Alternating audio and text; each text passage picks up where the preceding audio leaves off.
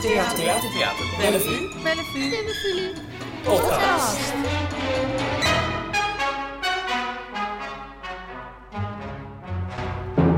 Gelukkig zitten mijn gasten en ik weer eens in levende lijven tegenover elkaar in de backstage van Theater Bellevue. Om precies te zijn in Studio Melanie. Van harte welkom in de podcast Eva-Marie de Waal en Sophie van Winden. Dankjewel. Jullie zijn beide acteurs, maar zeker ook makers van eigen voorstellingen. En samen maakten jullie al als Waal en Wind met Simone van Saarloos de voorstelling Holy F. En dat was een soort hyperbewuste theatrale geschiedenis over de 3 of 4 golven van het feminisme. Klopt dat? Ja, mooi gezegd. Ja? Maar wij zitten hier nu om te praten over jullie tweede voorstelling als Waal en Wind, Mama Marlene. De 20e eeuwse megaster Marlene Dietrich speelt daarin een grote rol. Maar ook, of misschien vooral, en daar ben ik benieuwd naar, de wijze waarop haar dochter, Maria Riva, haar moeder beschouwde en over hoe ze haar heeft verteld. Met name in een memoir dat in 1992 verscheen. Klopt dit ook? Ja, dat het dan verscheen, zeker. En dat we het ook over Maria Riva hebben ook. Maar we hebben het ook zeker nog over moederschap en het acteursvak. Oké. Ja. En zullen we eens toch beginnen bij die figuur Marlene Dietrich? Ik ken haar heel oppervlakkig. En vanuit dat oppervlakkige beeld wat ik van haar heb, is dat ongeveer de vrouw die van alle vrouwen die ooit op aarde geleefd hebben, de meeste boa's heeft gedragen. Klopt dat ongeveer, denk je? Dat is echt een wapenfeit van haar? Dat weet ik niet. Nee, maar dat is het oppervlakkige beeld wat ik van haar heb. Kan dat kloppen? Ja, boa's en grote bontjassen, daar hield ze wel van, volgens mij, ja. Ja, ze hield sowieso heel erg van kleding. Ze bemoeide zich ook overal tegenaan. Ze heeft echt het was een hele grote filmster in haar tijd. En het was zo dat de art department niet iets kon beslissen zonder dat zij daar ook een stem in had. En ze nam vaak ontwerpers in de arm waarmee ze dan maandenlang samen tot in de kleinste details alles aan het vormgeven was wat ze aan zou hebben. Ja. Ja. Zij is echt doorgebroken. Haar grote hit was Der Blauwe Engel. In 1930 kwam die film uit. Maar daarvoor, ik heb het even opgezocht, ongelooflijke hoeveelheid films die ze al in de jaren 20 opnam. Vaak wel 3, 4 per jaar. Echt een hele grote dame was het. Ja, ze had inderdaad al een carrière in Duitsland, ook voor ze naar Amerika ging. En ze is begonnen eigenlijk als danseres in revues.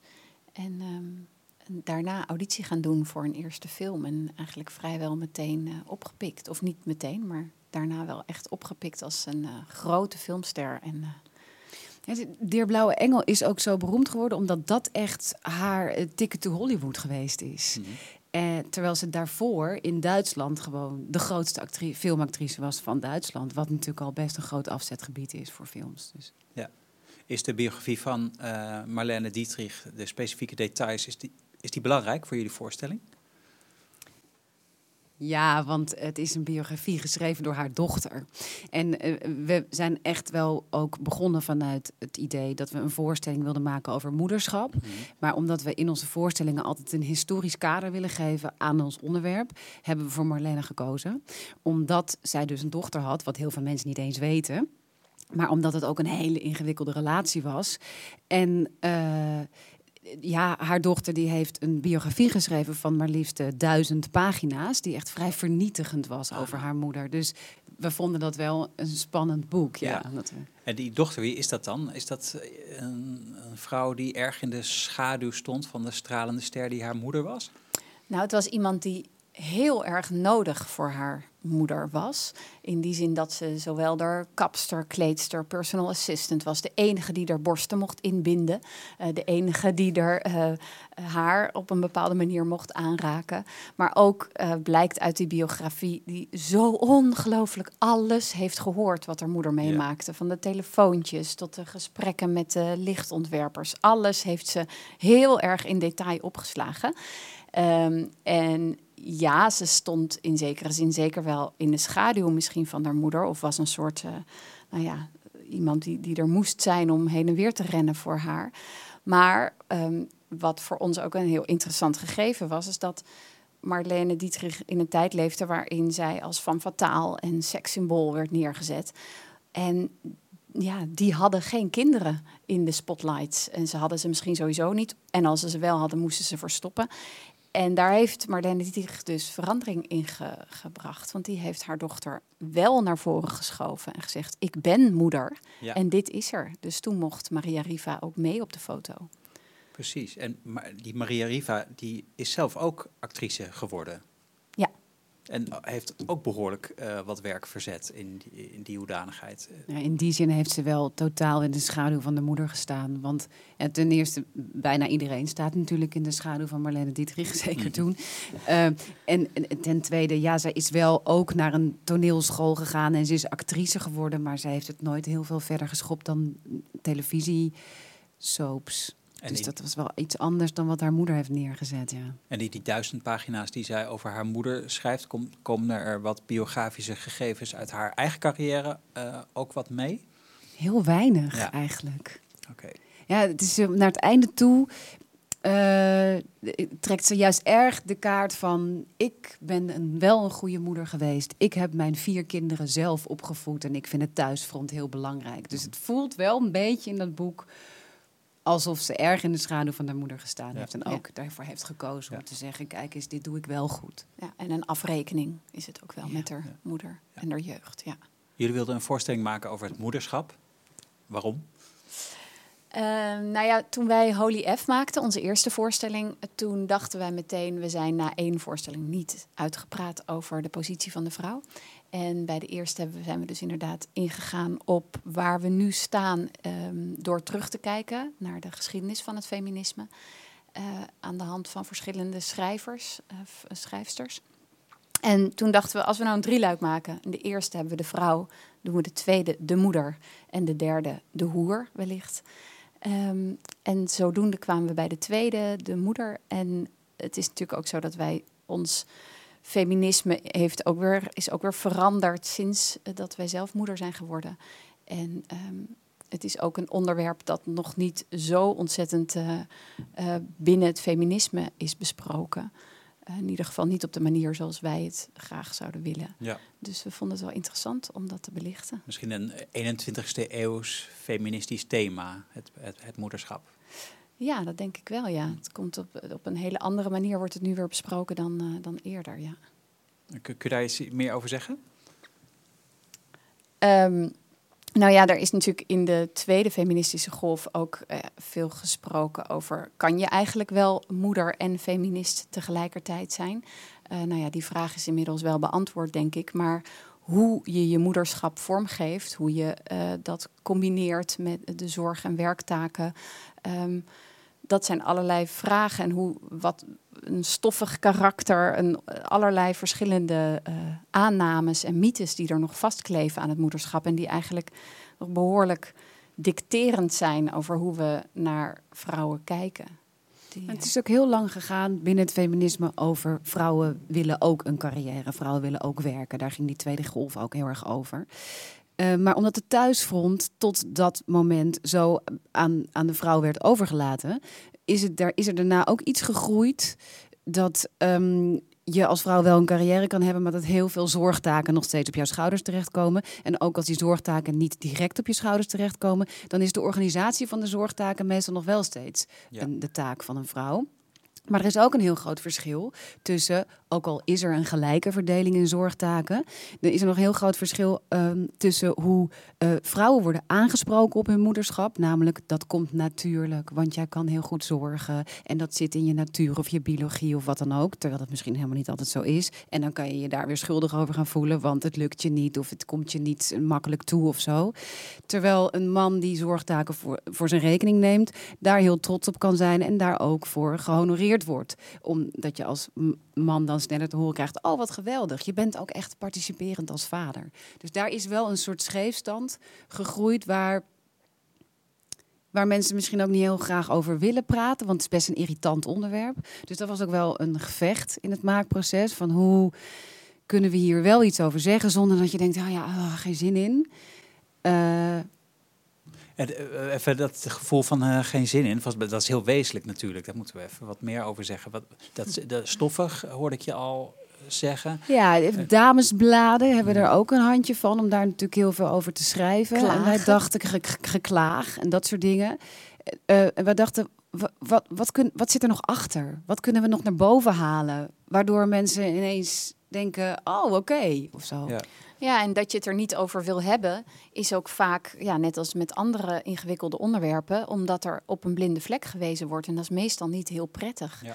En die mythes die er over moeders de wereld in zijn geholpen, over dat inderdaad de moeders uiteindelijk de beste zorgdragers zijn, of dat je wat je allemaal moet zijn om een goede moeder te zijn. Dat soort dingen, ja, voor heel veel mensen werkt het in a way. En dus is het niet zo prettig om daar iets in te zou moeten veranderen. Ja. Maar wij, ja. Er is te veel cultuur rondom deze status quo. Ja. Dus dat is niet zo makkelijk. Het is niet makkelijk, Ja. nee, maar wel interessant om te Ja. kijken wat er nog haalbaar Ja. is. En jullie hebben wat cultuur daaraan toegevoegd. Wat het een beetje verschuift. Zullen we Ja, daar eens over hebben? Ja. Jullie hebben vooral die memoires van de dochter van Maria Riva genomen uit 92. Dat is een beetje het basismateriaal voor de voorstelling. Dat is het basismateriaal voor de scènes die echt gaan over Marlene en Maria. Want de voorstelling gaat over 2 actrices die auditie doen allebei voor de rol van Marlene Dietrich in een film over haar leven. En voor haar dochter. En voor de dochter, ja. Allebei Want voor ze allebei. zijn namelijk allebei in de running voor allebei de rollen. Ja. En zij komen elkaar tegen in de kleedkamer. En eigenlijk is in de eerste scène al duidelijk dat zij allebei ook wel zo hun bedenkingen hebben. Ja. Allebei. En de voorstelling opent met een scène waarin deze 2 actrices elkaar tegenkomen in de kleedkamer. Daarachter komen, ze kennen elkaar, dus daarachter komen wie hun concurrent is. Mhm. En ook eigenlijk meteen daarachter komen dat ze allebei wel zo hun reserves hebben over het vak. De combinatie van moederschap en het vak. Over MeToo-kwesties en over van alles. Maar hun auditiescènes bestaan uit scènes tussen die moeder en die precies. dochter. Ja. En daar hebben we in ook de biografie voor Ja. gebruikt. En dat is een uitgebreide auditie. Zeker, het Ja. is de hele dag in Ja. vol ornaat Ja. auditie doen. En dat moeten ze natuurlijk ook allemaal dan met het thuisfront geregeld hebben. En ze Heerlijk. komen daar verschillende regisseurscènes in tegen. Hoe ga je om met die man? Hoe lang moet je nog blijven? Nou ja, dat soort zaken. Hebben jullie die scènes tussendoor, tussen de 2 actrices, gewoon uit jullie eigen leven geplukt? Ook, ja. Ja, en we hebben de vrijbrief gevoeld door het in een kleedkamer zich af te laten spelen. Dat we acteurs zijn, dat we ook meteen met het gegeven van rollen spelen konden spelen. Waardoor we ook af en toe hele andere personages tevoorschijn kunnen toveren binnen die kleedkamer. Zoals bijvoorbeeld Rousseau en Kant, die hun idee over moederschap ventileren aan elkaar. En ja, dat spelen we dan wel nog steeds in die hoedanigheid van 2 actrices die auditie doen voor die rollen. Waardoor we wel de meest fantastische kostuums aan hebben die Marlene Dietrich zou dragen in de filmscènes. Maar dat begint dus wel door elkaar te lopen. De actrices, de rollen die de actrices voor hun eigen belevingswereld ten tonele voeren en de auditiescènes tussen Marlene en Maria. Wat is de beweging die jullie hebben gemaakt tijdens het maken op die feministische thema's? Wat hebben jullie ontdekt tijdens dat researchen en het vormgeven met eigen spel en tekst? Waar hebben jullie pittig over gesproken met elkaar? Ja, waar niet over. Ja, dat we knallende ruzie kregen. Was het intensief? Of is dat altijd intensief bij jullie als jullie samenwerken? Nou, bij jullie, ik denk dat het gewoon altijd intensief is om een voorstelling te maken. Zeker als er nog geen stuk is. Nee, dat Ja, van op die een knallende prettige ruzie is echt een grap. Ja, want, op een prettige manier intensief. Nee, maar het is wel heel, op een bepaalde manier best wel confronterend om met thematiek aan de slag te gaan waar je in je dagelijks leven ook best wel tegen oploopt. Want het raakt aan alles. We zijn allebei moeders van jonge kinderen. Dus het onderwerp is niet is niet toevallig gekozen. We lopen allebei op tegen dat wij een hele gelijkwaardige relatie met onze mannen hebben, maar dat we in een wereld leven waarin het toch nog steeds de norm is dat een vrouw het zogenaamd allemaal beter weet, beter kan en beter zou moeten doen. En ook eerder aanspreekpunt is als het gaat over de opvoeding van kinderen. Dus dat is steeds zo'n gevecht om ervoor te zorgen dat dat niet steeds zo gebeurt. En daarnaast zijn we allebei actrices en theatermakers. En gaan MeToo-kwesties ons ook allebei echt aan het hart. En denken we daar ook wel veel over na. Over in wat voor wereld we eigenlijk leven. Wat voor wereld we onze kinderen achterlaten. Al die dingen. Dus op het moment dat je daar een toneelstuk over gaat maken, dan loop je ook wel behoorlijk vaak tegen jezelf op en tegen de thematiek. Ja, en de MeToo-kwesties binnen het vak, die we dus aan de hand van auditiescènes laten zien, die maken ook de andere machtsstructuren in de samenleving, leggen die ook bloot of zijn daar een voorbeeld van. Dus dat zijn ook dingen waar je dan zelf weer je enorm toe moet verhouden en ook kijkt naar, kunnen we daar iets in veranderen? En wat kunnen wij dan daar aan toevoegen of in veranderen? En wat zouden moeders daar wellicht in kunnen veranderen? Ja. Hebben wij net een bepaald perspectief dat nog mist in hoe er naar de wereld gekeken wordt? En het was ook heel erg leuk en bevrijdend om de research voor deze voorstelling te doen. En erachter te komen dat Elisabeth Badinter, een Franse filosofe, al 50 jaar geleden een boek geschreven heeft over moedermythes. En die totaal heeft lek geprikt. Dat je het ook wel denkt, oh wat heerlijk. Dit hebben allemaal mensen al veel eerder bedacht. En ik hoef het alleen maar weer opnieuw omhoog te halen en uit te serveren. Ah, precies. Dus dat beeld van dat culturele beeld van moederschap is ook een soort deken die je over je heen krijgt. Die ook allerlei oplossingen die in het verleden al lang geweest zijn, weer hebben afgedekt.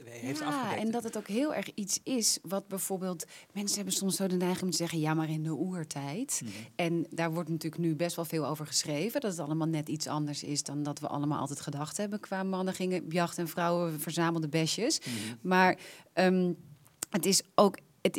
zijn steeds meer aanwijzingen dat destijds de zorg voor het thuisfront veel gelijker verdeeld was.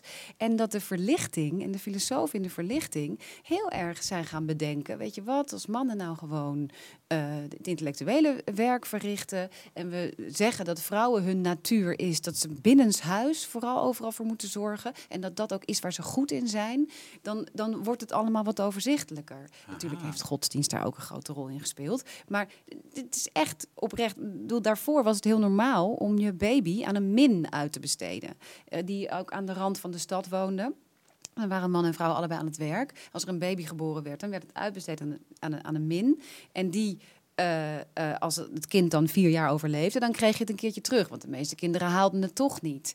En toen kwamen ze erachter dat baby's veel grotere overlevingskans hadden als ze bij hun ouders bleven. Maar het was ook zo dat er toen wel bewust gekozen is van, nou, laten moeders dat dan doen. Dat komt eigenlijk wel beter uit. Dus je zegt de verlichting, die stroming die zo goed was in alles categoriseren en onderscheid maken, zodat er orde werd aangebracht in de wereld en alles apart kon worden bekeken, die heeft voor deze ordening gezorgd van dat gezin. Waar vinden we deze? Hebben jullie dat? Was dat in dat boek van die dame? Ja. Hoe noemde die haar? Elisabeth Badinter. Ja. Die heeft ook dat boek X en Y geschreven over over de mythe van mannelijkheid eigenlijk. Dat is het. De man is de mythe goed van de moederliefde heet het ook. Ja. Interessant zeg. Ja, heel interessant. Heel mooi. En hoe wij daar nu nog steeds dus dat gewoon geïnternaliseerd hebben. En de vraag of je je kinderen moet opvoeden of misschien de wereld waarin ze opgroeien, is ook wel iets waar we onze kop over hebben gebroken in het maakproces. Ja. Wat kunnen we dan veranderen in die wereld? Veel mensen zeggen natuurlijk, mensen worden pas willen de wereld veranderen voor hun kinderen. Ga je je kinderen weerbaar maken voor de wereld, of wil je als ouder vooral iets veranderen binnen die wereld? Dat vind ik interessante vragen. Ja. En daarin was Marlene Dietrich ook een leuke inspiratiebron, omdat zij zij heeft bepaalde mythes natuurlijk over wat een goede moeder is, heeft ze gewoon aan haar laars gelapt. En tegelijkertijd was ze ook politiek activistisch. En heeft ze, terwijl Hitler haar wilde inlijven als boegbeeld voor het nazisme, is zij naar Amerika gevlucht. En dacht ze, bekijk het even, dit doen we niet. Ja. Dus, en heeft ze heel geïnspireerd wel voor de geallieerden opgetreden. Ook, ja. En hoe zij vervolgens ook weer open was over de biseksualiteit. Ja. En dat aantrekkelijk maakte in plaats van alleen maar weird. Ja, en tegelijkertijd werden haar intenties in twijfel getrokken. Deed ze het niet alleen maar om er zelf goed van af te komen? Was ze niet gewoon toch vooral met op zoek naar of de waardering van mannen of de erkenning? Of was ze misschien gewoon een soort nymphomane? Ik bedoel, er zijn allerlei dingen over haar gezegd, waarvan wij wel het interessant vinden in de voorstelling om te denken, zou dat ook over een man worden gezegd die dezelfde staat van dienst had? Dus het is niet alleen wat er getoond wordt door de grote sterren, zoals Marlene Dietrich, en wat er gezegd wordt, maar ook de manier waarop dat ontvangen wordt en hoe dat ook weer eingeordnet, zou ik bijna zeggen op zijn Duits. Ja, het is ook zo grappig dat we hebben nu een aantal keer ook interviews gedaan over de voorstelling. En we zijn heel vaak is ons de vraag gesteld van was zij nou eigenlijk zo'n goede moeder? En wij denken dan ook steeds, hoe kan het nou? We besluiten een voorstelling te maken over Marlene Dietrich en haar dochter en over moederschap. En steeds worden we geconfronteerd met die vraag, was ze een goede moeder of niet? Ja. Terwijl ik denk eigenlijk dat over Elvis Presley nooit gevraagd wordt. En daar zit misschien ook dat probleem. Ja. Dat je in koor. Ja. Nou ja, en tegelijkertijd heeft haar dochter daar natuurlijk ook haar steentje aan bijgedragen. Want door zo'n biografie te schrijven, geeft zij eigenlijk antwoord. Ze heeft gefaald in haar moederschap. Mm-hmm. En tegelijkertijd heeft haar dochter, toen er een oeuvre of een soort prijs werd uitgereikt aan Marlene Dietrich over wat zij dus voor Europa betekend heeft, was ze wel heel erg trots op haar werk. Maar het was dus blijkbaar wel nodig om de kanttekeningen bij haar jeugd te plaatsen. Als we kijken naar de moeder en dochter Marlene Dietrich en die Maria Riva, dan kun je vaststellen dat er een soort trade-off is. Dus of je bent een megaster in de 20e eeuw of je bent een goede moeder. Terwijl zij het eigenlijk in haar eigen optiek allebei deed en was. Ja. En wat is dan een goede moeder? Eva-Marie de Waal, Sophie van Winden, hartelijk dank voor dit gesprek. En wij verheugen ons erg op mama Marlene. Dankjewel. Graag gedaan. Theater Podcast.